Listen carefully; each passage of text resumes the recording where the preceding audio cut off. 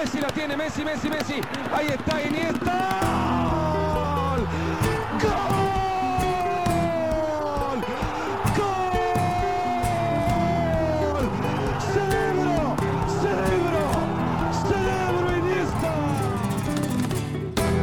Hoi iedereen, aflevering 20. Sorry dat we zo lang op ons hebben laten wachten, maar er is wel het een en het ander gebeurd de jongste weken. Dat coronavirus, dat kennen jullie wel ondertussen. Maar Koen Frans, we zijn nu via Skype met elkaar aan het praten en dat is niet alleen door het virus. Hè?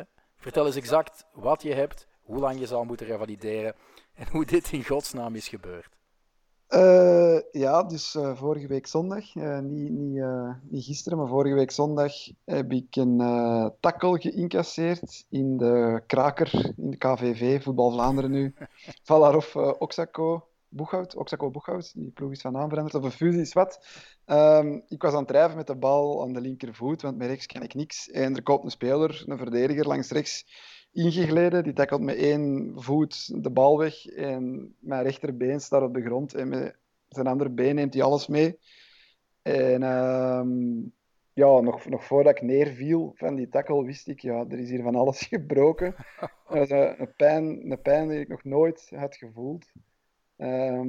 Dus neergegaan en we hebben gelukkig, we hebben een kinesist in de ploeg en die kwam erbij en die stelde mij wel gerust en zei dat het waarschijnlijk maar een scheen- en kuitbeenbreuk is. Want eerst riepen ze ook nog, oei, dat steekt eruit, dat is een open beenbreuk, dat.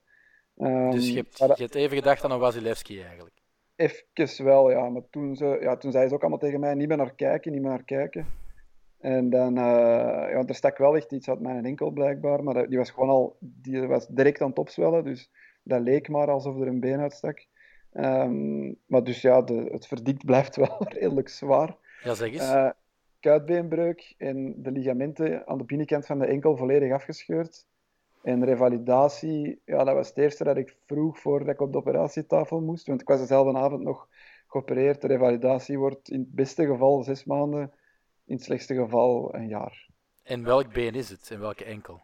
Rechts, het is rechts. En ik doe alles met links. Dus op dat vlak valt het nog mee. Maar het is een stevige en lange revalidatie. En de tegenstander die u dit aangedaan heeft, zeg maar, heeft hij geel, rood gekregen of niks gekregen? Ik dacht dat hij geel had gekregen, maar blijkbaar was het gewoon een fout. Heeft hij zelfs geen kaart gekregen. Hij heeft zich wel geëxcuseerd. Ik heb die ook nog vlak voor ik met een ambulance werd afgevoerd en eindelijk, na een half uur wachten, mijn morfineshot had gekregen. Had ik de jongen nog wel gezegd dat ik die absoluut niks kwalijk neem, want ik weet dat dat niet met de slechte bedoelingen was, die tackle.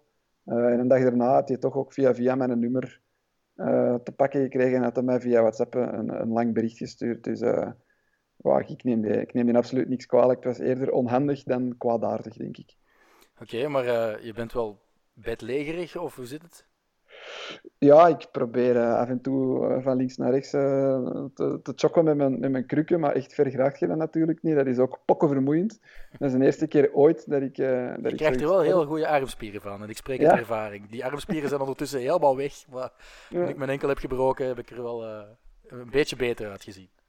Ja, maar dan, ik ben nog met wat vrienden in het park gaan wandelen. Maar dat zit er nu de komende dagen ook allemaal niet meer in waarschijnlijk. Die mij dan hebben voortgeduwd met de rolstoel. Maar voor de rest is het inderdaad, zit ik eigenlijk al een week echt gewoon en kinesietherapie moet toch nu ook moeilijk zijn in coronatijden? Ja, ik kan nu nog niks doen. Hè. Dat gaat pas als die gips eraf is. Ik kan nu een beetje thuis oefeningen doen om mijn rechterbeen niet 2 keer zo smal te laten worden als mijn linkerbeen na die 6 weken gips. Maar kinesietherapie begint pas als die gips eraf is, dus dat is pas voor ergens eind april. Oké, en voor de rest, hoe ga je met heel dit corona-lockdown gedoe om? Ja, ik moet zeggen dat ik wel alle nieuwsbulletins meepik en heel veel op sociale media lees, ook veel kranten lees. Ik wil zoveel mogelijk info opslorpen, zonder mezelf onnodig stress te bezorgen of bang te maken. Maar ik begin toch stilletjes aan wel wat bang te worden. Ik denk dat we ook wel naar een volledige lockdown zullen gaan en dat we het een paar weken zullen moeten uitzieken en uitzweten voordat het normale leven zich terug zal kunnen... dat het leven terug normaal zal kunnen worden. Uiteindelijk, om het even plastisch te zeggen, iedereen heeft het aan zijn rekker. Wat jij al sowieso had door het feit dat je je scheenbeen had gebroken. Hè? Dus Ja, voor mij- we moeten allemaal binnen blijven, we kunnen nergens naartoe. Dus eigenlijk heeft Ja. iedereen zijn scheenbeen gebroken.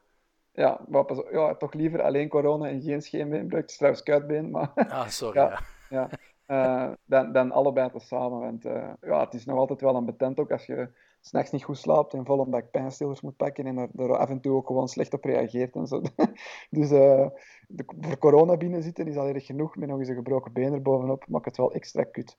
Ja, en er is natuurlijk geen La Liga, dus je kan je ook daar niet op focussen of zo. Dus, want La Liga is gestopt, de competitie ligt stil. Barcelona is leider na 27 speeldagen met 2 punten. Wat moet er volgens jou gebeuren? Wat er volgens mij moet gebeuren, ik denk dat we het morgen zullen weten als de UEFA heeft samengezeten. Ik vermoed dat ze het EK zullen verplaatsen. En dan nog zoveel mogelijk voetbalwedstrijden van de reguliere competitie en de Europese competities proberen afwerken. Maar dat zal er een beetje van afhangen van wanneer dat die terug kunnen hervatten. Hè. Is dat eind april? Is dat eind mei? Is dat ergens tussenin? Ik weet niet hoeveel dat ze nog zullen spelen. Ja, ik heb nu gelezen, alle grenzen over grond, lucht en zee met Spanje, die worden nu ook effectief gesloten.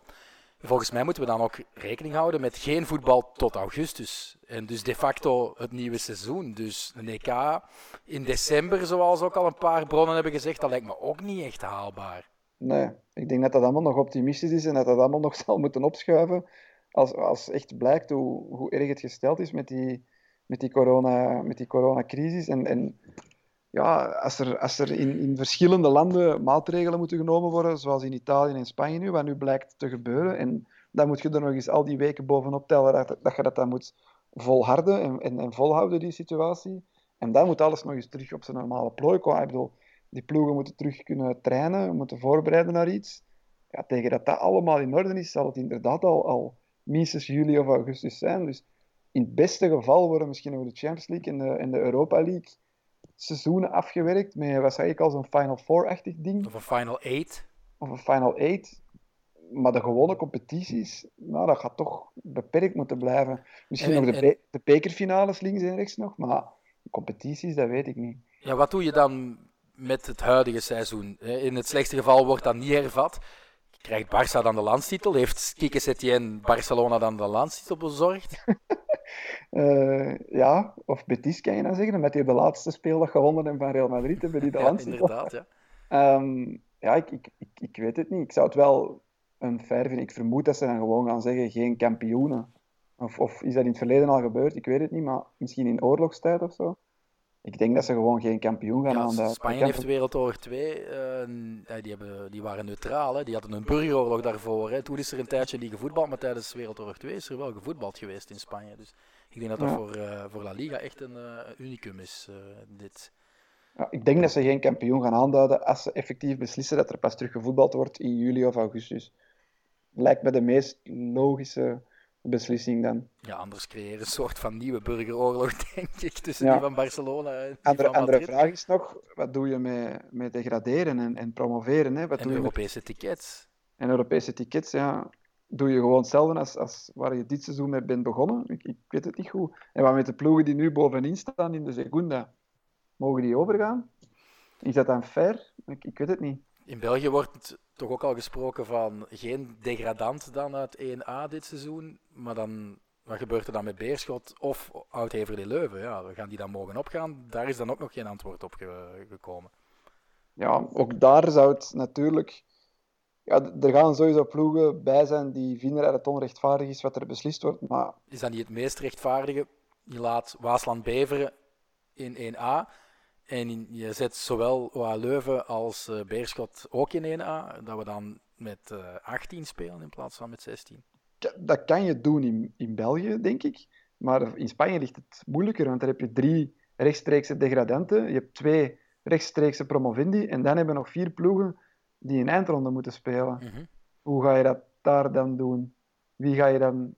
Ja, je gaat nooit een akkoord vinden natuurlijk om het laten baseren op de ranking alleen. Hè. Dus, want dan, wie staat er nu? Derde laatste, Mallorca of zo. Die zakken dan, die gaan dat natuurlijk gewoon niet laten gebeuren. Nee, wat ze ook daar kunnen doen is, bijvoorbeeld de nummer 1 en de nummer 2 uit de Segunda, die dus nu op een rechtstreekse promotieplek zijn, die laten we promoveren en we laten niemand zakken. En we spelen La Liga volgend jaar met 22. dan zouden we Cadiz en Zaragoza promoveren. Ik weet het niet, hè. Het is maar Het is een maar een voorstel. idee. Ja. Misschien moet je het eens doormailen naar Javier Tebas en Luis Rubiales. Dus, goed, we hebben wel nog één heel leuke wedstrijd gekregen. Waaronder met een Spaanse tegenstander, wil ik zeggen. Liverpool-Atletico Madrid 2-3. Dat is voor mij de enige laatste wedstrijd voor de coronacrisis die ik volledig heb uitgekeken. En waar ik erg hard heb van kunnen genieten. Maar ik was een van de weinigen, want heel Twitter stond vol van vooral mensen die het vonden dat Atletico niet verdiende door te gaan. En dat deed me heel hard denken aan hetzelfde gezaag van de Ajax-supporters na de uitschakeling tegen Getafe. Maar heb jij kunnen genieten van Liverpool-Atletico Madrid? Zeker wel. Ik denk dat ook heel veel mensen al vergeten zijn hoe weinig of geen kansen Liverpool heeft afgedwongen in die heenmatch. Ik bedoel, ze zijn gewoon ook 1-0 gaan verliezen in Geen Madrid. enkel schot tussen de palen, hè? Ja, dat was gewoon terecht. En ja, oké, Liverpool speelde dwingend en veel aanvallender dan Atletico. Maar dat is logisch als je die ploegen naast elkaar legt.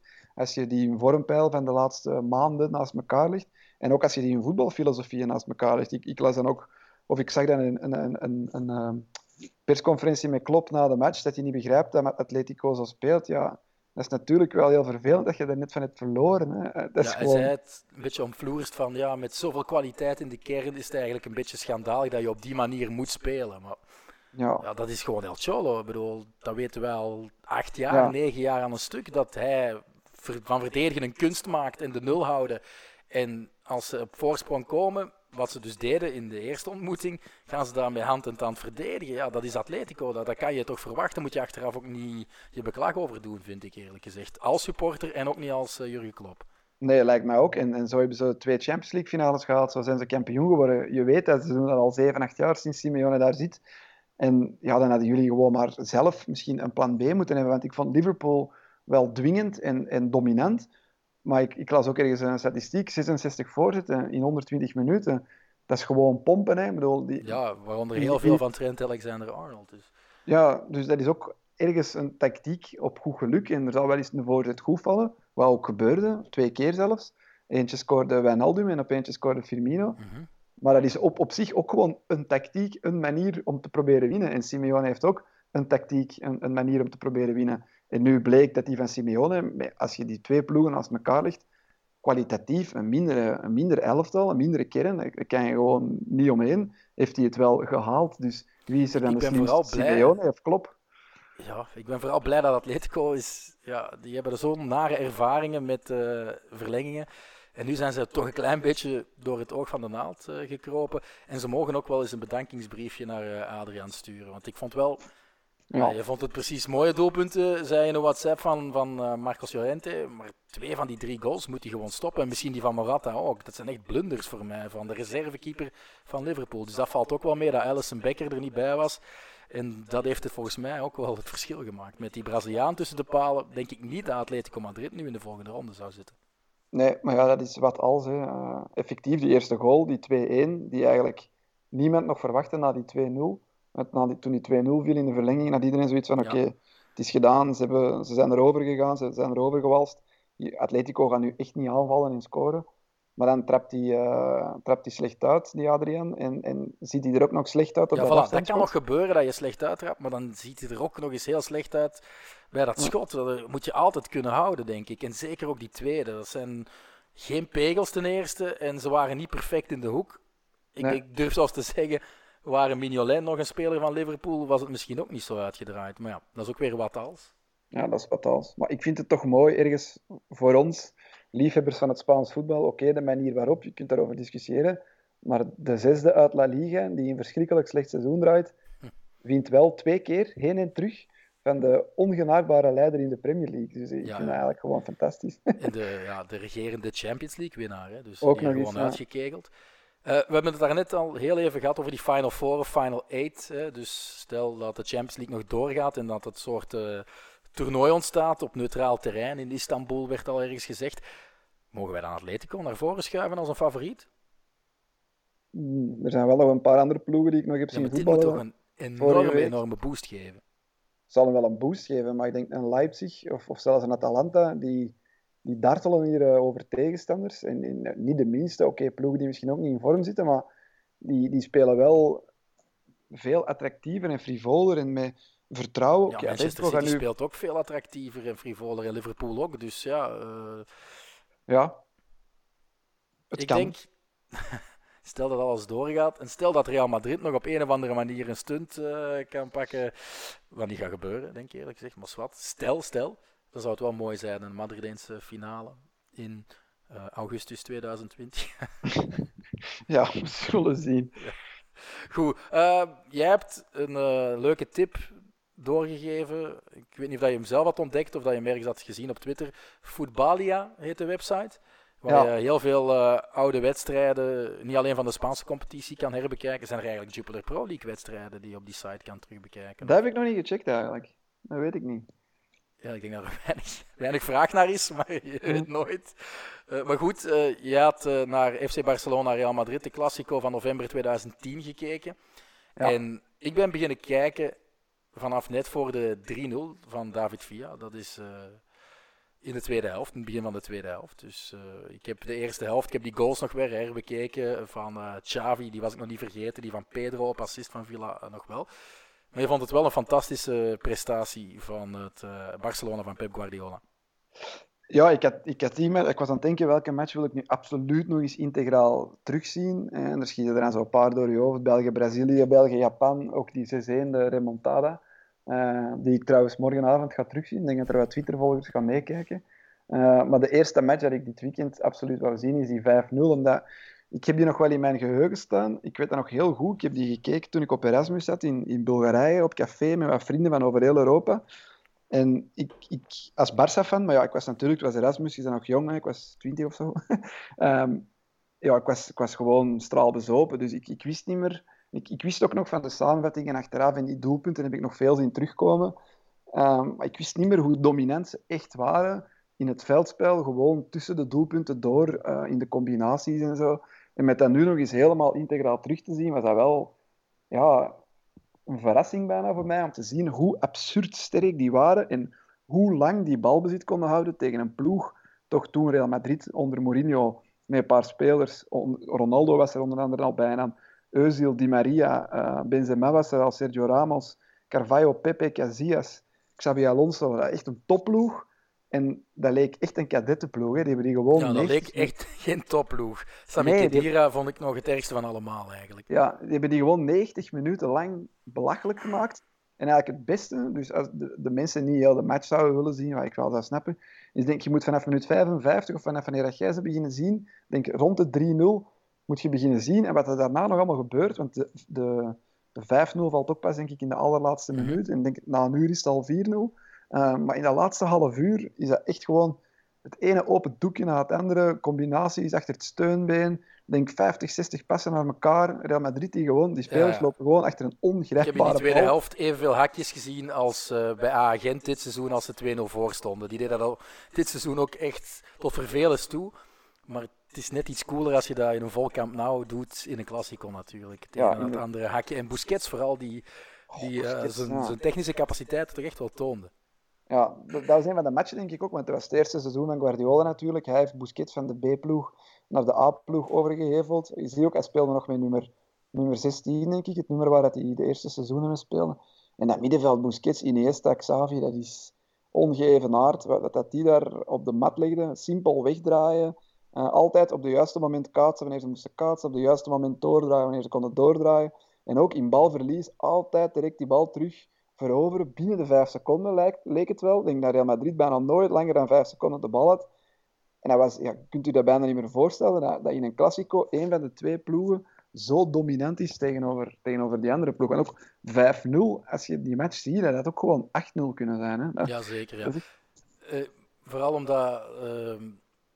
ik vond vooral heel opvallend hoe slecht, en dat was ik ook helemaal vergeten, hoe slecht Carvalho was. Ja. Dat is een houten Klaas, maar die heeft het wel tot bij Porto, Chelsea en Real geschopt. Weliswaar altijd met één man die daar verantwoordelijk voor is, Mourinho.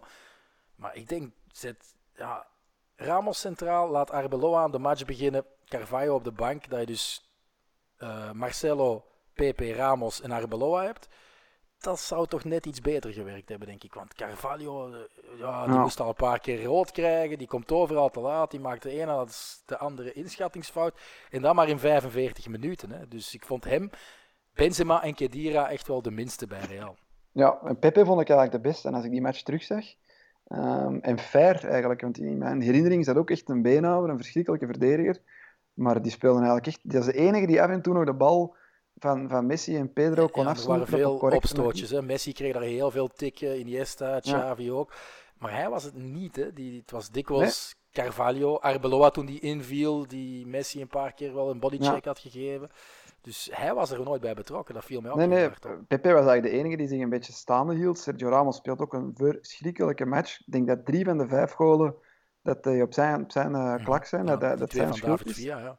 Dat hij niet goed genoeg verdedigt of zich in zijn rug laat pakken. Pakt hij dan nog een afschuwelijke rode kaart in de blessuretijd. Een van zijn 5 in een Classico. Ja, maar echt wel de vuilste, denk ik. Hè? Want ik denk, ze lopen met 2 naast Messi en Lassana Diarra loopt daar nog zo wat tussen. Die beelden van die rode kaart, op hetzelfde geld trapt hij daar ook Messi een kuitbeenbreuk. Dat is echt trappen om te trappen. Dat is een ongelooflijk vuile fout. En dan duwt hij daar nog Xavi in het gezicht en Puyol tegen de grond. Echt. Terwijl dat die een paar maanden daarvoor samen de wereldtitel hadden gepakt. Ja, echt. Ik mis wel een type Puyol bij het huidige Barça. Ja, die Puyol ook, als je die daar zag spelen, dat heb ik nog getweet, dat viertal achteraan is zo belachelijk goed.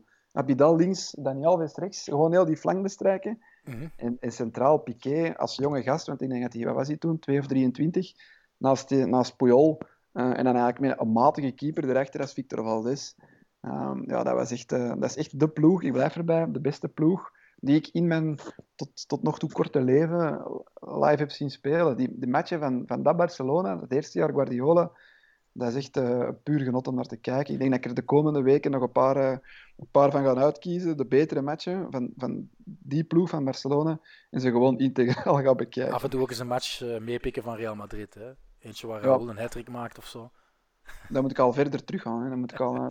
je kan terug tot in de jaren 60, heb ik gezien in La Liga. Ja, dus waarom echt, niet? ik deed die site open en ik vroeg me af, welke matchen kan je nu allemaal selecteren? En je kunt gewoon de groepswedstrijden van het WK 1958 integraal zien. Hè. Absurd. Dat zal dan wel korrelige kwaliteit zijn, denk ik niet. Ja, sowieso. Ik had nog een paar dingetjes opgeschreven over die wedstrijd in november 2010. Ik vond het meest symbolische beeld in die tweede helft, en ze hebben het zeker 5-6 keer getoond, die dugout met Mourinho naast Aitor Karanka. En daarboven dan, Koen, die 3 bankzitters. Pedro Leon, die Mourinho eigenlijk mishandeld heeft. Jerzy Dudek, ik was compleet vergeten dat hij nog de doublure van Casillas is geweest. En dan een verlegen Mesut Özil die in de eerste helft geen bal raakte en er verweest bij zat nadat hij gewisseld was. Dat is ook wel een beetje armoede, hè? Ja, dat was wel armoede. Maar ja, als je zegt de wissels bij Barcelona, wie komt erop? Bojan, die het uiteindelijk nooit heeft gemaakt. Seydou Keita. Die is wel ça va. Die is ça va, maar ze is geen topspeler. En Jeffren, die nog scoort. Dus ja, dat is ook niet geweldig. Hè? Maar Guardiola, op een of andere manier deed hij het met dat soort spelers. Op het moment dat Bojan en Jeffren op het veld staan, zijn volgens mij... op een gegeven moment staan er volgens mij 9 van de 11 zijn Masia-spelers. Ja. Het is als Bojan het veld opkomt, want ik denk dat Jeffren die komt erin voor Xavi of zo niet. Dan staan ze maar met... Ja, nog altijd met 9. Het is na de wissel Bojan die komt voor Villa. Ja. Voor David Villa. Dan staan er 9 van de 11 spelers op het veld bij Barça die uit eigen jeugd kwamen. En bij Real Madrid? Ja, Casillas. En je kan ook zeggen Arbeloa, maar die is dan ook vertrokken naar Depor en Liverpool. Dus ook niet echt een 100% jeugdproduct. Ik vond het ook opvallend. De Catalaanse commentatoren van Goal. Mm-hmm. Ik heb me daar hard mee geamuseerd. Ik spreek een beetje Spaans. Ik kan dus wel flar de Catalaans oppikken. En wat ik heel vaak terug hoorde was fracaso del project Perez. Dus de mislukking van het Florentino Perez project. Ja, dat is misschien wel een klein beetje waar in die wedstrijd. Maar langs de andere kant, het seizoen erop, pakt Real Madrid met éénzelfde team eigenlijk gewoon de titel. Dus om dan echt te spreken over de mislukking van het nieuwe Florentino Perez project, want die is 2 keer voorzitter geweest. Hè. Zijn eerste passage, dan had hij de strategie die de pers Zidane en Pavones had gedoopt. sterren kopen die meerwaarde bieden, plus die koppelen aan eigen jeugd. Maar toen hij voor de tweede keer voorzitter werd, dan was het echt Galacticos kopen en werd La Fabrica eigenlijk genegeerd. En zoals we daarnet eigenlijk aanhaalden, dat is toch een schril contrast met Barcelona. En dan snap ik wel dat die Catalaanse commentatoren dat eigenlijk aanhalen om toch even het grote verschil, niet alleen op het scorebord, maar ook in de cultuur, in de clubcultuur op dat moment tussen Real en Barcelona. Op dat moment was het hoogconjunctuur in Hosanna bij Barcelona, met eigen jeugd, het fantastisch doen. En Real Madrid inderdaad, die het een beetje, zoals beide ploegen nu, gewoon op de transfermarkt gaan zoeken met dure aankopen, vedetten samenzwieren, er nog eens de duurste trainer van dat moment bij zwieren, die eigenlijk totaal niet past bij de clubfilosofie, Mourinho. En hopen dat het goed komt. Oké, het is achteraf nog wel goed gekomen, maar in dat seizoen was het verschil tussen de beide topploegen in Spanje wel gigantisch groot. Heb je de gezangen richting Mourinho gehoord? In die wedstrijd? Ja. Nee. Op de tonen van Guantanamera. Hè? Sal del banquillo, Mourinho, sal del banquillo. Dus hij moet rechtkomen van zijn bank, maar hij bleef 90 minuten lang stoïcijns zitten. Ik vond hem heel apathisch. Ja, voilà. Apathisch, ja. Hij bleef naast Carranca zitten en trok het zich precies niet zo heel hard aan. Maar diep van binnen zal er wel een vulkaan ontstaan zijn. Wat je ook nog gemist hebt, want je hebt de eerste helft niet gezien. In de eerste helft wil Ronaldo snel ingooien. Mm-hmm. En heeft Guardiola de bal en hij gooit die weg. En Ronaldo geeft Guardiola een duw. Nee, dat is dan niet in de tweede helft? Nee, dat was in de eerste helft. Ik heb dat wel in de highlights gezien. Dan, je hebt de highlights ook nog gezien, ja. Ja, een geweldig beeld. En dan Victor Valdés die uit zijn goal komt gespuurd om Ronaldo even de Levite te lezen. Allebei geel krijgen. Dat soort opstootjes en zo, dat mis ik ook nog wel eigenlijk in de recente Clasico's. Tenzij Ramos nog eens voet vooruit op Messi tackelt, maar dat is ook alweer even geleden. Ja, maar je moet wel oppassen dat het allemaal weer wat niet braaf, hè? Over die grens heen gaat. Hè, zoals Mourinho, het vingertje in het oog. Dat mogen we eigenlijk natuurlijk ook niet terugkrijgen. Dus... Nee, maar een beetje meer animo dan de Clasico's die we dit jaar hebben gehad, dat zou toch wel mogen, vind ik. Ja. Nog één ding over die commentatoren.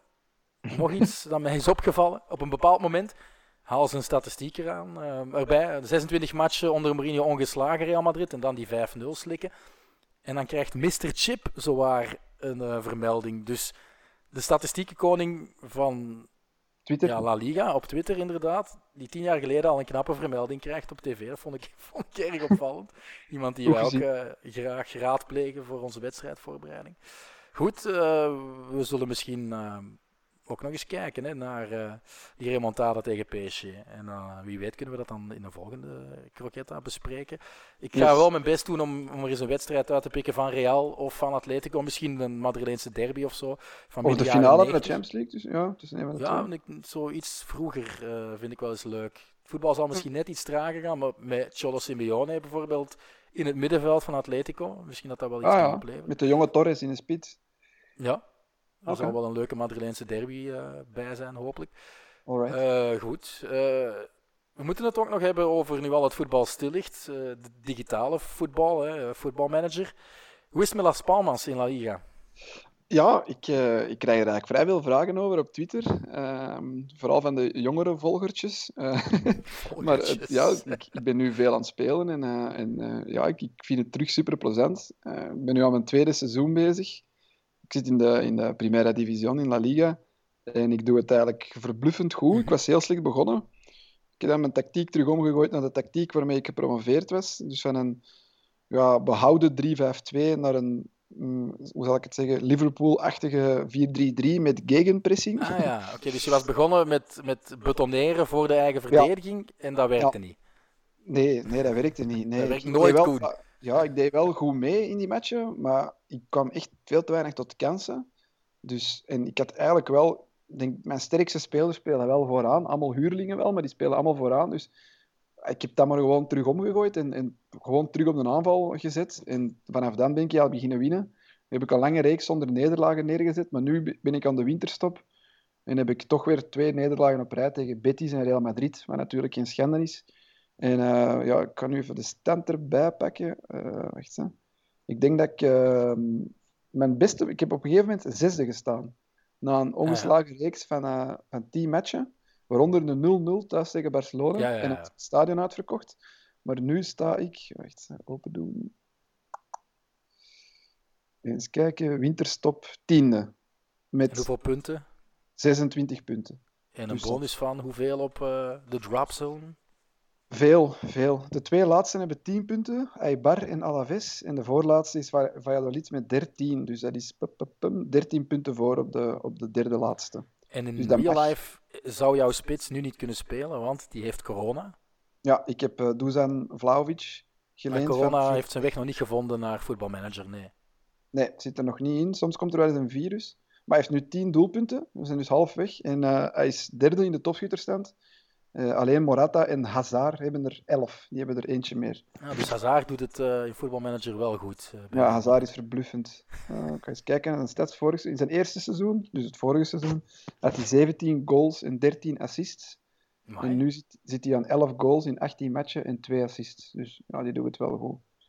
Dat is mooi om te horen. Laten we hopen dat er toch iets van waarheid in dat spelletje zit. En dat volgend seizoen Eden Hazard in zijn eigenlijk echt eerste seizoen ook een voet heeft in 30 doelpunten. Hè. Ja, wat ik nog wil zeggen is dat wat wel heel vervelend is dat ik absoluut geen transferbudget heb. Dus dat ik vooral spelers moet lenen. Maar ik heb 2 spelers gekocht. Gekocht of gehaald op een definitieve transfer. En eentje is Fran Feulassier. Ken je die? Nee. Ja, die speelt bij Real Madrid B. Nu, in het echt. Ik heb die gratis gehaald. En die heeft nu halfweg het seizoen al 7 goals en 3 assists. En die heeft ook gescoord tegen Real Madrid. Dus dat is wel leuk voor die jongen. Een Argentijn van 22. Dat is een van mijn transfers. Wat ik niet van had verwacht dat hij het zo goed zou doen. Eigenlijk, als je zijn stats ziet, heel matige speler. Maar... Goed. Ja, dan zijn we rond, denk ik. Ik denk dat ik u dan heel veel beterschap moet wensen. En hopelijk kan je weer snel, hoe moet ik het zeggen, recht staan, rondwandelen. En binnen dit en 6-7 maanden weer schitteren in het Antwerpse cafévoetbal. Of is dat wel optimistisch? Dat zal optimistisch zijn. Ik mik, als ik realistisch ga zijn, denk ik dat ik moet mikken op november, december, misschien zelfs januari 2021. Maar we zullen zien. Ik kan het nu nog moeilijk inschatten, want ik zit natuurlijk nog in de gips. Ik weet niet hoe dat die wonden aan het genezen zijn en dat die ligamenten aan het herstellen zijn. Het zal allemaal wel moeten blijken, maar ik maak me klaar maak me op voor een lange revalidatie. Oké, veel succes daarmee. Eindigen doen we zonder vooruitblik, Koen, maar wel met een mooie uitsmijter. We geven het woord aan Gert Jacobs, een IT'er uit Zandhoven, een vurig Antwerp supporter, maar nog veel vuriger Atletico-fan. De opname die was van voor de match tegen Liverpool, moet ik wel zeggen. Die hij trouwens live meemaakte op Anfield Road. En ja, we moeten niet zeggen tot volgende week, Koen, maar gewoon tot volgende keer. Tot volgende keer. Dag Croquetta, mijn naam is Gert, ik woon in het Antwerpse en ben medeoprichter van een van de grotere buitenlandse fanclubs van Atletico Madrid, de Diablos Rojiblancos, gelokaliseerd over heel België, zelfs met Nederlandse en Britse leden. Ik ben initieel fan geworden van Los Colchoneros midden jaren 90, mede dankzij de game Football Manager en een succes met de dubbel te pakken in 96. Maar toen ik ze enkele jaren later live zag in het Calderon, is de liefde pas echt groot geworden. Wat me vooral aansprak was de ongekende vurige passie van de supporters. Ze bleven hun club enorm steunen in goede en slechte periodes, zelfs na de degradatie en 2 jaar in de Segunda División. De beelden van hoe het volk op de staantribune naar beneden rolde bij een doelpunt, die staan in het netvlies gebrand voor het leven. Wat me sportief van die tijd is bijgebleven, zijn de spelers zoals Juninho, Pantic, Simeone Caminero, José Marí, met daarnaast natuurlijk de kwaliteitsspitsen die Atletico altijd had. Zoals Kiko, Vieri, Hasselbank, natuurlijk Fernando Torres en zelfs nu de laatste jaren met duo Forlan Agüero, Diego Costa Falcao, David Villa en Griezmann. Er is dit jaar nogal wat kritiek op het Atletico van Cholo, maar wat mij betreft is er nog steeds geen betere coach voor dit team. Wat hij heeft verwezenlijkt met zijn spelers is ongezien. Atletico-supporters zijn verwend geweest de laatste jaren met succes van de club, zowel nationaal als Europees. Deze successen hebben ook vele nieuwe supporters met zich meegebracht die de miserie van de club nooit gekend hebben. De geschifte fraudeleuze voorzitter, Gilly Gil. Een sketchy zaken bij Caminero als sportief directeur. Degradatie enkele jaren na het kampioenschap in 96, om maar een paar op te noemen. En dit seizoen zijn de resultaten misschien even wat minder. Maar Simeone heeft ook een halve ploeg in te werken, terwijl hij de voorbije jaren steeds op een vaste kern kon rekenen, die het cholismo reeds onder de knie hadden. Niemand kan ontkennen hoe knap het is hoe hij zijn liefde voor de club en de passie voor de kleuren overbrengt op zijn spelers. Ze vechten voor hem tot het laatste fluitsignaal. Zijn verdedigende speelstijl wordt wel eens als lelijk beschouwd en met de grond gelijk gemaakt door analisten zoals onze vriend Wesley Sonk. Maar hoe ze in één blok verdedigen, hoe ze posities naadloos worden overgepakt en hoe ze zich wel eens letterlijk voor elke bal gooien, moet volgens mij eerder als een kunst gezien worden. Perfect voorbeeld was de heenwedstrijd tegen Liverpool enkele weken geleden, waar ze geen enkele kans weggaven en zelfs nog tot 2 of 3-0 konden komen. We gaan nu met 17 leden van onze fanclub naar de terugwedstrijd in Liverpool, waar we hopen op een stunt en we Liverpool een eerste thuisnederlaag sinds meer dan 50 wedstrijden kunnen aansmeren. Gelijkspel zou natuurlijk ook al goed zijn. Au Patleti!